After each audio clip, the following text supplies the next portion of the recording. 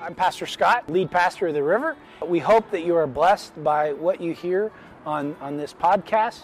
We hope that God's Word continues to have power in your life, and we pray that God makes Himself known. Thanks for checking us out, and enjoy the service. Good morning.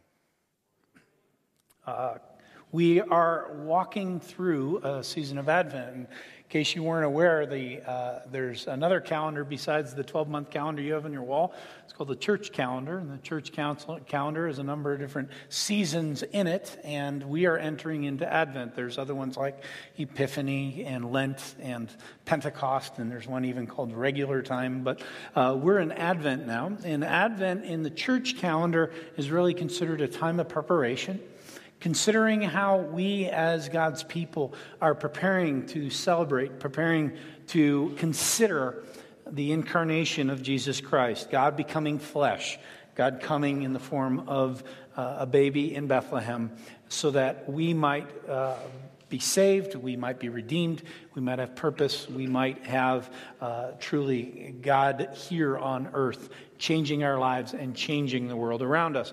And as we've talked about this here on staff and among the worship planning people, we thought, okay, Beth found these things by the Skit guys, and we're going to do some more of these over the course of the season. But one of the things that each of these characters will sort of highlight for us is how we think about making room in this time of year for Christ. It's a busy, full season. There's a lot going on in many of our lives, and because there is oftentimes by the time we get to January, if we think about where in this whole season we were able to truly stop, listen, celebrate Christ, celebrate what He has done for us, there's not many spots because there wasn't room for them in the middle of all the parties and the gift givings and the family times and parades and programs and all the other sorts of things. So we want to talk and think together about how we make room, and make room in different ways. Make room for doubt, make room for wonder, make room for God's glory.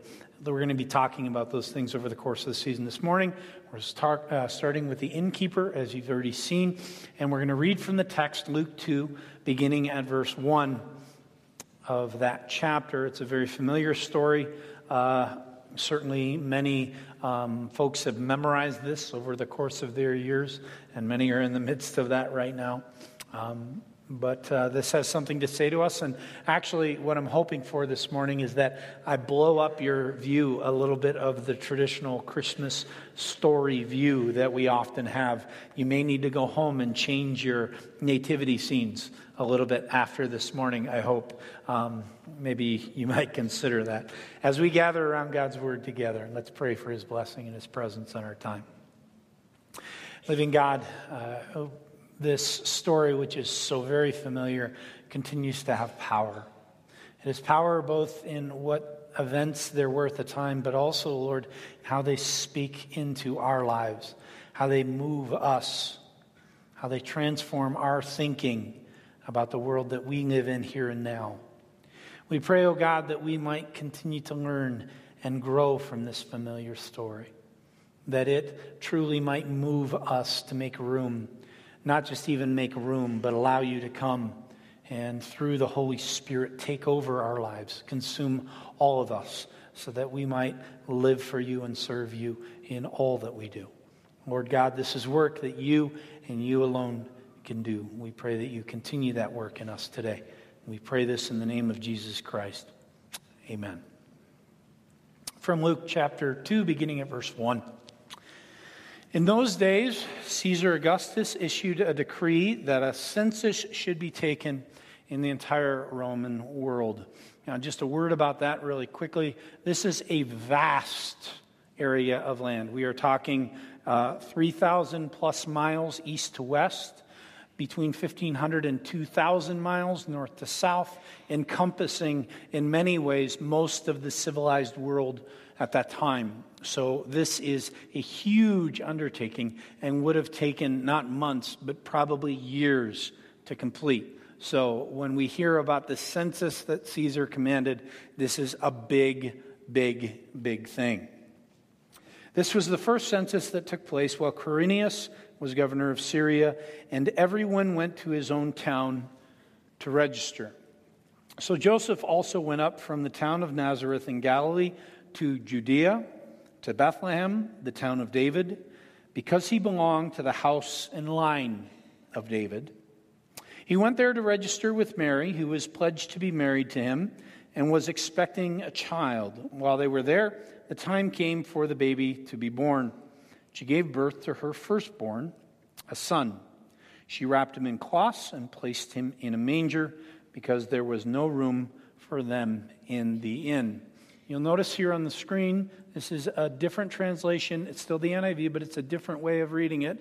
And the last line says, because there was no guest room available for them. We're going to come back to that in a moment or two, but and that's some of the ways that I want you to rethink about how you think about the Christmas story. In the Algersma house during Christmas time, we have a lot of traditions of our own. One of the ones that's my favorite, I love going to the Redland City Christmas Parade. How many of you have been to that? It's a good time, lots of fun. We go every year, but I don't like it because of the floats or the bands or anything like that. I mean, those are fun and everything like that. I like it because we always go with families with small children. And I like the Ultimate Fighting Championship that breaks out over the candy that gets thrown out during the parade. I love that part, watching kids scramble for, whatever, a Tootsie Roll or a lollipop or something like that. I egg them on, you need to go get that one or whatever. I just love that. It's just fun to me, and it's a tradition that we've sort of taken on in our household.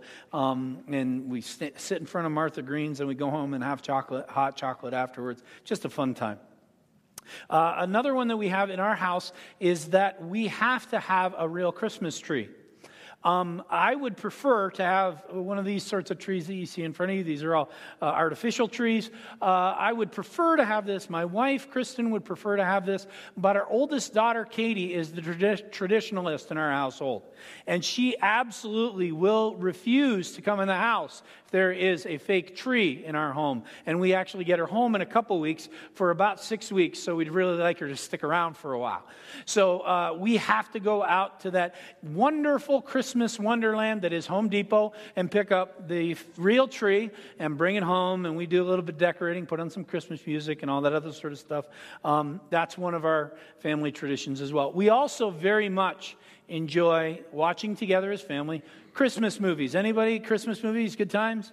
And they're getting ready here. It's sort of funny. They have right now they're in the countdown to the 25 days of Christmas on ABC Family. They're not even in the 25 days yet. Pretty soon it's going to have the countdown to the countdown of the 25 days of Christmas. But we watch different ones on Christmas Eve. We always watch A Christmas Story together as a family. It's a fun time. We all know the lines and we laugh together. I always like that part in Home Alone 2 or Home Alone when the robbers come into the house and he throws the stuff at them. That's another fun one. And then one of my favorites, certainly, is Christmas Vacation. Christmas Vacation, anyone? Chevy Chase, or Clark W. Griswold, as he is named in the movie. And if you've seen this film, it's very funny. There's a couple parts of it that are a little, as we say in Dutch, sputten. So you've got to sort of maybe turn to commercial during a couple of them. But there's some parts that are just hilarious. And the whole premise of the movie is that Clark Griswold wants to host in his home in Chicago a fun, old-fashioned family Christmas. And he says it a number of different times over the course of the movie. They have to go out and get the perfect tree. And if you remember the scene of the perfect tree, which there are a number of them, it's hilarious, some of the things that go on with the perfect tree. They have to go sledding together as a family. And if you've seen that scene, it's also hilarious what happens when they have to go as a family sledding. And they have to have the perfect Christmas meal. And also a very funny scene, if you remember it from the movie, especially with Cousin Eddie around. That's just a good time. You invite all the family in, and the expectation is high for Clark W. Griswold that this will be the perfect, fun, old-fashioned family Christmas. And his expectation overwhelms everything. In fact, there's a scene in the movie where he and his wife discuss him sort of having too much expectation for this Christmas time. And he's so consumed by it that every little detail has to fall into place. And if it doesn't, then there's a problem. And the thing is, in the world that we live in, it's easy to be Clark W. Griswold when it comes to Christmas. We all have traditions and expectations that we load into this 5 or 6 week period of the year. We think about the things that we want to have happen. We want to give the perfect gift. We want to have the one family reunion ever where a fight doesn't break out. We want to have the sorts of things that make us remember for years to come this great, wonderful, awesome Christmas time.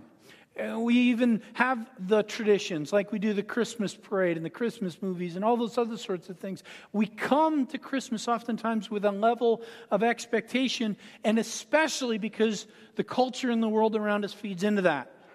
How soon have we seen Christmas decorations? I don't think that Halloween was over before they showed up at Target. I think we've seen commercials already enough for Christmas. I think we are going to see culture feeding into this idea, the expectation, the perfect gift, all the things that we are supposed to do. Even keep your ears for that in commercials. The idea of the perfect gift or the perfect family meal, whatever. That's the world that we live in. And so as we consider this time of year and how we walk into it, receiving Jesus, the purpose, the reason for this whole thing. How are we thinking about that in all the craziness? Now, in our story, we have a community that's in a little bit of craziness. Bethlehem at that time probably was a little bit of a crazy town, and here's why. Bethlehem is a little bit south of Jerusalem. So think about this. If you can, I'm trying to do it. I'm doing this for you, so I want to make sure I don't get it mixed up. Jerusalem is here. Below that, by about 10 miles is Bethlehem, and 50 to 60 miles to the, I guess it'd be the northeast, over here is Galilee, Nazareth, where they would have come from, just on the top of Sea of Galilee. So it's probably a journey between 50 and 60 miles that Joseph and Mary would have had to make in order to get to Bethlehem. And Bethlehem, at that time, now it's a large city. We're talking somewhere in the neighborhood, I believe, of 75 to 100,000 people, a pretty significant size city. At that time, it's not inconceivable that it would have been less than 200 people. But there were people who were all part of the line of David, the house of David, who would have had to come to that town in order to register. It's not inconceivable that this town grew by tenfold over the course of this census. That many people would have come in, and you can imagine if you have a town of 200 that suddenly swells to a town of 2,000, it would turn things upside down. Would have been crazy, would have been trying to find space and room to keep people anywhere and everywhere. The livestock, all the other sorts of things that would have gone on in that town. It would have made for a little bit of bedlam. And this is the town that Mary and Joseph walk into. And now we have a certain view of how that went, them walking into town. We even heard it from the Innkeeper on our little skit, right?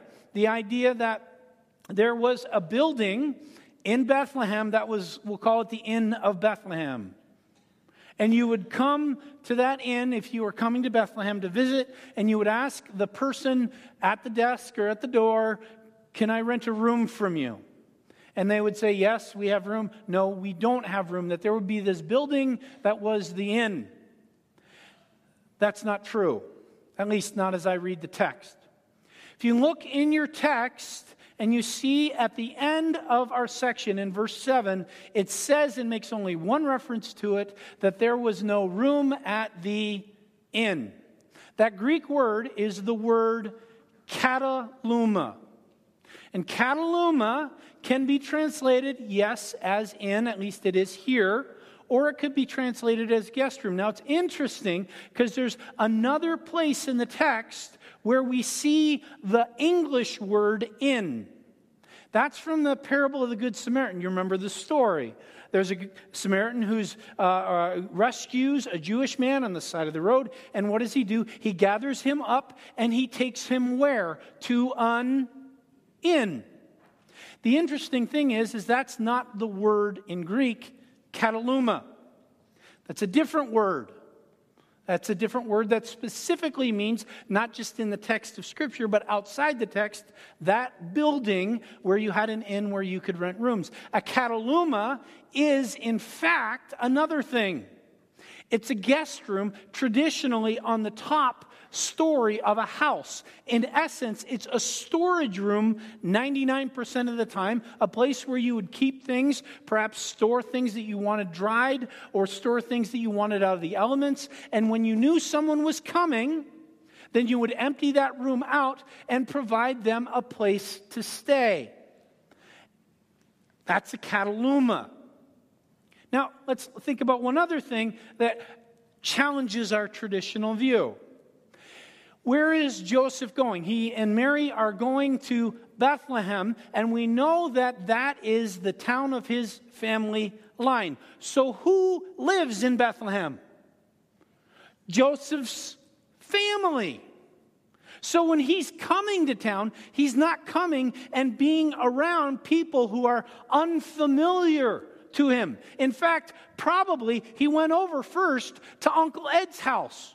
And he said, Uncle Ed, I need a place to stay. And Uncle Ed said, I'm sorry, I can't let you use my kataluma because Cousin George is in my kataluma. There's no room here. You're going to have to look elsewhere. So he goes over to Aunt Shirley's house. And he says, Aunt Shirley, may I use your kataluma for me and Mary? And Aunt Shirley says, I'm sorry, but my children are in my kataluma. There is no place in my home for you. You'll have to keep looking. There's no room in the kataluma for Joseph and Mary. And even the house where they did stay, probably family. Someone they knew or were directly in relation to, and understand that in the culture of the Israelites, hospitality is a big deal. In fact, in the Old Testament prophets, Israel was condemned if it wasn't hospitable. If a person came into your town, especially a couple who was pregnant, don't you think that hospitality would have been shown? In fact, it was. We'll name a little bit more about how we know that to be true as we get deeper into this. So I want you to step away from the idea a little bit of a traditional innkeeper at the Inn of Bethlehem and then all of a sudden ending up in a stable behind. The text doesn't support that. In fact, it gives us signs and evidences that it's otherwise. Okay, now let's think about our world for a moment. Is there room in our world? Well, we live in a very noisy, action-filled, energetic world this time of year, don't we? I went to Citrus Plaza yesterday. Anyone really like going to Citrus Plaza right now? You know, I don't want to go to Citrus Plaza. There's like everyone and their sister is out shopping now. I needed to go get with Troy a birthday gift for one of his friends for a party. And you can't find a parking spot. And not only that, but it's full contact right now at Target. You're walking in there with a cart, you can expect that if there's one thing left and you want it and someone else does, watch out. It's a little crazy, a little hectic.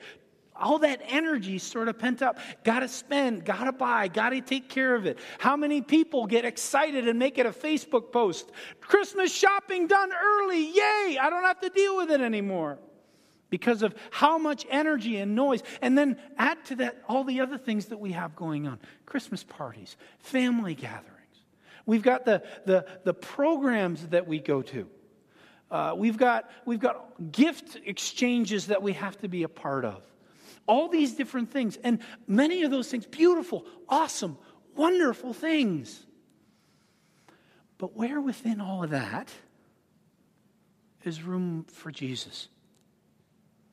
And oftentimes there is room maybe, or we consider it, but oftentimes we can become so consumed by this stuff that there is no room. Our lives are so full. They're so noisy. There's so much energy. And maybe you're not a person whose schedule fills this time of year. I understand that not everyone has that. There are people instead who actually feel more of a sense of loneliness and isolation through this Christmas season because they would love to have places to go and things to do with people, but it's not happening. But there's still that level of anticipation and expectation. Christmas is going to be great, or maybe Christmas is going to be horrible, and we think about it beforehand. In fact, it's one of the times of year when people deal most with different mental issues like depression, high stress, all that other sort of thing, because we load it up with expectation and anticipation. We are, and can be sometimes, Clark W. Griswold in our own unique way. But remember, in all of this, as we think about Advent, preparation for the incarnation of Christ, that God is present. We know He's never left us nor forsaken us. He's in the middle of even all this Black Friday stuff, in this Christmas shopping season, in the party season, in all the stuff. He's in this. But how does He speak? How does God usually speak? Well, in our story, He speaks in a little baby. A baby crying in a manger. Now, I know that there's some of you parents who would say out there, wait, you don't know my baby, that ain't quiet. But compared to other noise, that's a totally different type. In fact, I would even call it a quiet noise. But then think back in the Old Testament. How does God speak? God speaks in 1 Kings 19. If you remember the story, there's an earthquake that comes. There's a rushing wind that comes. God is in neither of those. What is He in? He's in the still small voice. Here we are in a busy, full, energetic, noisy season, seeking to make room for God and hear His voice, when so often He speaks in a still small voice that can't be heard amidst all the craziness. We live in a world, actually, where silence and quiet is at a premium. I know this because I tried it this week. I tried to find a little bit of silence, if only for a moment. I did it on Tuesday when I was in my office. I sat for about 3 or 4 minutes trying to listen if there was quiet. Unfortunately, I have my office beside Pastor Will's office. And Pastor Will doesn't do anything quietly. If he drinks a good cup of coffee, he lets the world know.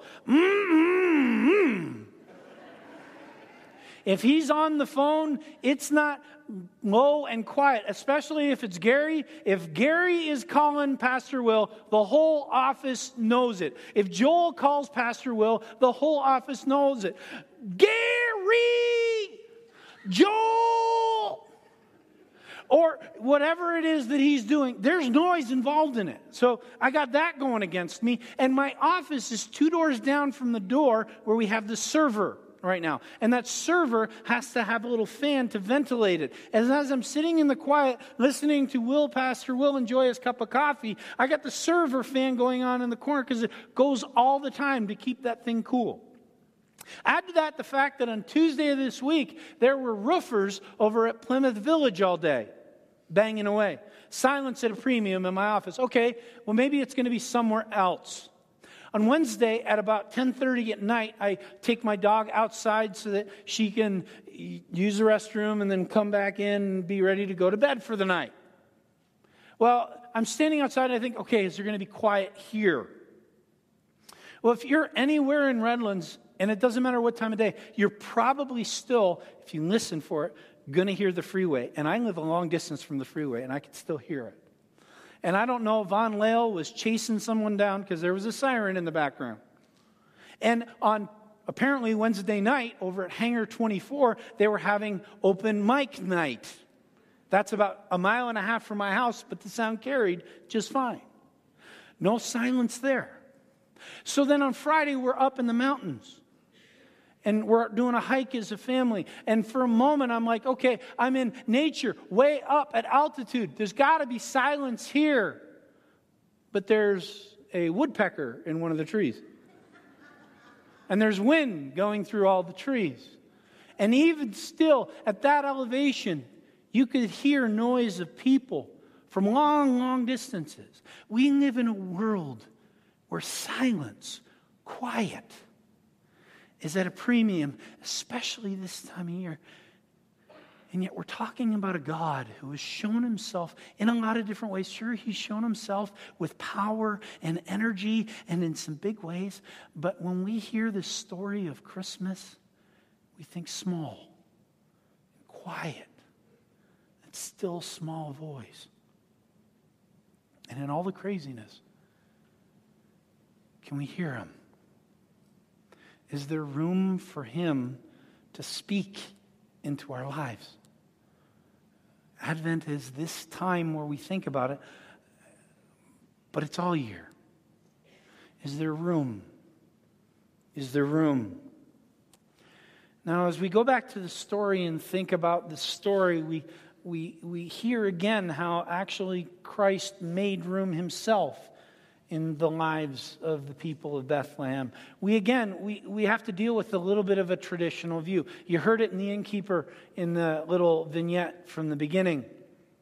This idea that Joseph and Mary arrived at the inn on the night on which Mary gave birth, right? I mean, that's sort of the idea that she's literally going through Jerusalem 10 miles away from Bethlehem and the contractions are starting. Is that sort of our image, right? I mean, she's like ballooned out on the donkey riding into Bethlehem. We don't know that to be true. In fact, it would seem in some ways that wouldn't be true. Joseph would have known pregnancy. He would have thought through a journey. And it's not at all inconceivable that Mary and Joseph would have been in Bethlehem for a few months before she gave birth. This is Joseph who has shown Mary tenderness already. Would it be something that he would ask her to make that journey that much with child?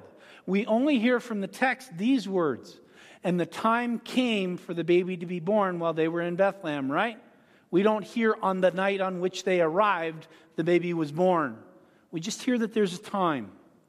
So if this is all happening and Mary and Joseph are present and they begin to tell the story to people of the community, I mean, that certainly would be something. Remember, Elizabeth knows the story and Elizabeth is connected through family. So the family would have heard or begun to hear the story. And you can imagine that over a couple months worth of discussions with Mary and Joseph, that the people of the community would have become more aware of the uniqueness of this child. Conceived by the Holy Spirit. Remember, Mary and Joseph hadn't had union.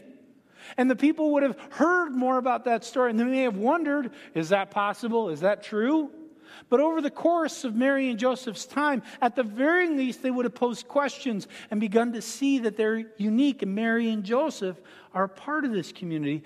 But then things get really crazy after the baby comes. Because first of all, you get shepherds, right? Little, tough little kids. These are the little kids out in the hills protecting the sheep from wolves and bears. And all of a sudden they come up. Guess what, folks? Angels came. And they told us that this baby was special. We need to come and worship.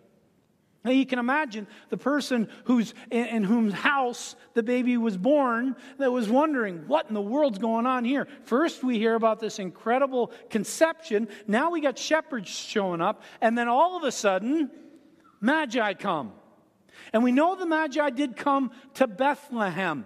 Why? Because of the discussion between King Herod and the Magi when they came. Bethlehem is the town. Go there. So they go to Bethlehem and they find the baby. Well, someone's got to answer the door. You're the person who has the baby in your house. You open the door and they're like, hi, we're kings from Orient, we're kings from the East. We're here to see the baby. What? That's crazy. My little house just south of Jerusalem, you're looking for the palace up north, not here. Over time, instead of this household being impacted by the presence of the child takes over. Everything in the household becomes centered around this child. And we even see it because where was the baby placed? Why would a manger be important? Well, let's look at it this way. First of all, animals generally at that point didn't sleep out in stables. They may have had stables for them to stay in during most of the day, but at night, they usually didn't sleep outside, especially when it was cold. Why? What do animals do? They're warm. They're hot, actually. If you are around, if you ever walk into a barn, anyone walked into a barn with a lot of animals, it's warm in there when it's cold outside, right? It's awfully warm. And in fact, that's what you want. Animals in your house because they're your furnace.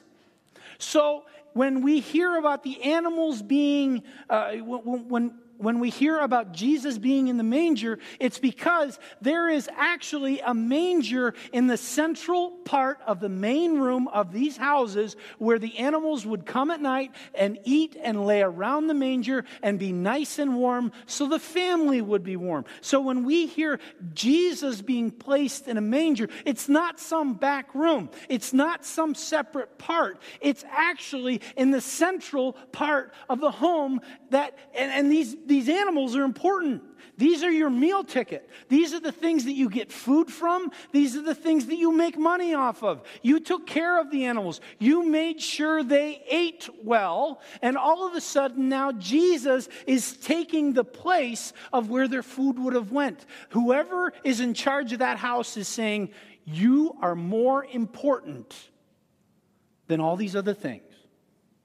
And you are central to what it is that's going on around us.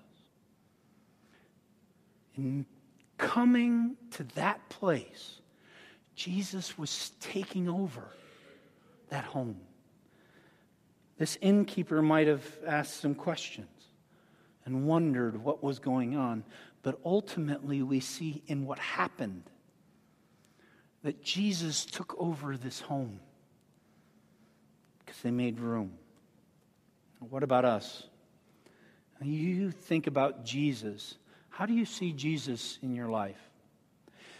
Is Jesus an advisor to you? Is he someone that you check with on decisions that you might make so that he can give you some input, give you an idea or two? Think about an advisor to the president. President has many advisors. And those advisors' purpose is to share information with the president pertinent to the decision that is being made. However, at the end of the day, does the president have to do what it is that the advisors advise? No. The president can make their own decisions. Is Jesus an advisor where you take in the data that the Spirit gives you and then say, wait, hold on, I'm going to go a different way? Or have I allowed Jesus to take over? Be the one consuming all of me, all my actions, all my thoughts, all my traditions, all my habits. Am I allowing Christ to come in and take over everything? I am allowing Him to be the one that drives what it is that I do. That instead of me saying, this is what I would like to do, Jesus, are you okay with that? Instead, I'm saying, Jesus, you lead me, you guide me, you call me where you want me to go, and I will follow. See, the problem is, if Jesus is just an advisor, think about how that works. Do you always make perfect decisions? Of course not. And how do we understand God and the Spirit and Jesus Christ in terms of their calling? We understand that to be perfect. And if we are taking what God is calling us to do out of its perfection and then saying, well, that's nice and everything, but I'm going to do what it is that I want to do in my imperfection, does that make any sense at all? Allowing Christ to come in through the Holy Spirit, lead us in all we do, making room for Him to take over us so that where we go and what we do is His thing, and not ours. That's the calling. Now, often this means that we don't have to change everything about ourselves, but sometimes we need to change why we do what we do. We need to change, instead of saying, okay, let's think about this. Gift giving this Christmas, okay? Why do you do that? Why do you give gifts? Do we even know why we give gifts? The expectation is there, right? It's the tradition. If you didn't give gifts on Christmas Eve, your children would mutiny, right? Because that's the expectation. All right? I'm not saying that you don't give gifts this year, because at the end of the day, I would prefer not to have to go visit you in the hospital. But why do you? Do you give gifts to your children perhaps maybe as a blessing? Do you provide ways for them to glorify God in that? Maybe your kid has specific gifts. And as you give them that gift, you say, that's so that you can develop this gift to give glory to God in it. Or if you give them a book or some sort of learning tool, that you give them that gift and say, this is so that you can develop your mind and honor God with what it is that you do in all you do. The motivation changes. The focus changes. Where it comes from changes. That's transformation. That's when things change for us. We see our world differently. It doesn't have to change everything that we do. It should change some, maybe.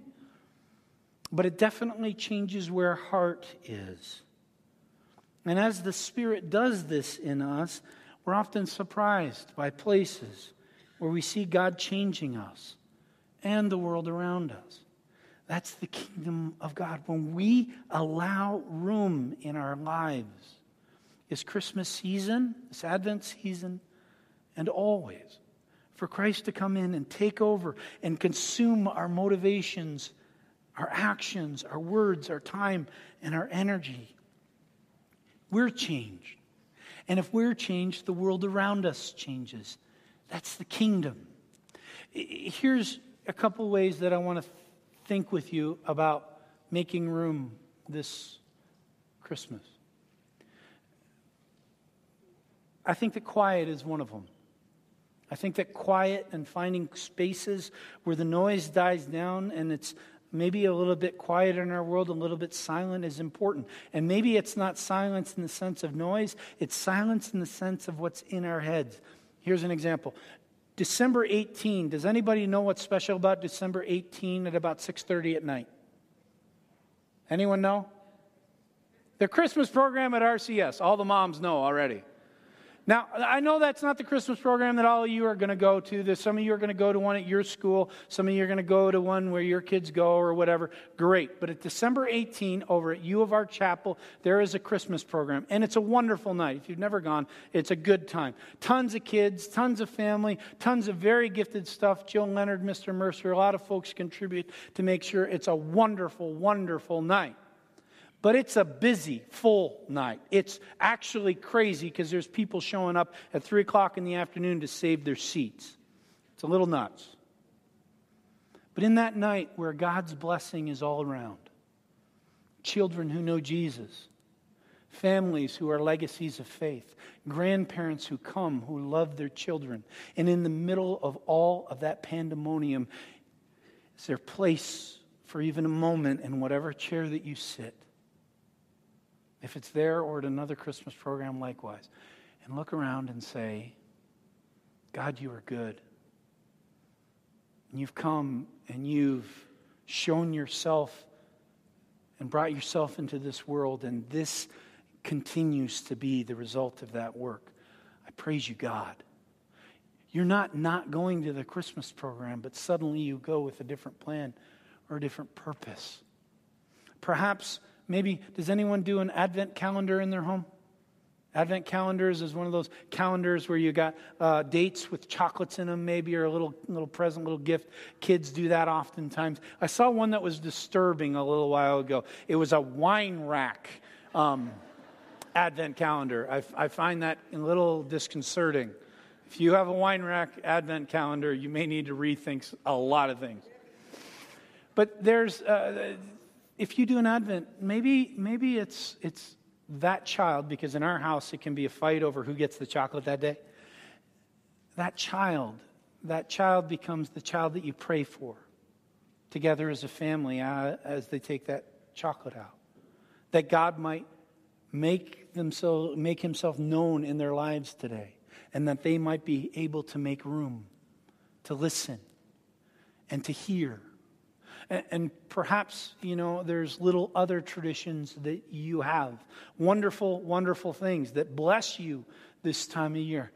But for us to think, how is it that we allow even this thing, this little thing that we've always done, trimming the tree, sending the Christmas card, having the meal, opening the gifts, how are these things places where God is welcome?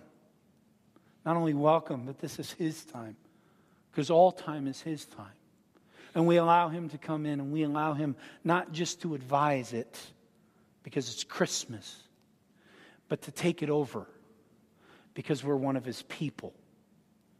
And we want to be where He is, doing what it is that He calls us to do, going where it is that He calls us to go.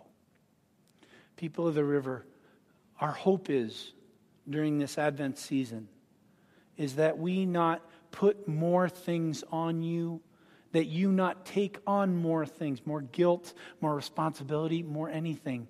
But instead you are in your heart of hearts, in that place that there are spaces where you and I make room to hear the still small voice and the cry of the baby in Bethlehem that says, I have come, and I've come to give you life. Let's pray together to that end. Living hope, Jesus Christ, Holy Spirit, and God our Father, we praise you for what you have done and are doing in our world. We praise you for Bethlehem. We praise you for coming and making room in that place, in that time. For in making room, you changed the reality of the world that we know. You changed everything. You changed us. What was death is now life. What was hopeless is now hopeful. What was broken is now whole. Lord God, continue in our hearts and in our minds to move us. Move us to be open to your leading, to your taking over, to your claiming all spaces in our lives and in our hearts for yourself. And Lord, may what we do then become gratitude to the Son of God who came to this world, this broken, dark, and sinful world, to save those you will save, to redeem those you will redeem, to transform those you will transform. Lord God, may we in gratitude live that out. We pray these things all in the name of Jesus. Amen. We hope that you are blessed by what you hear. Maybe you're checking out our website more and seeing things that you are wondering whether or not you might want to participate in them. Feel free. Contact us in the office. Give us a call. Send us an email. We'd love to hear from you. Love to answer any questions that you have. Thanks for checking us out.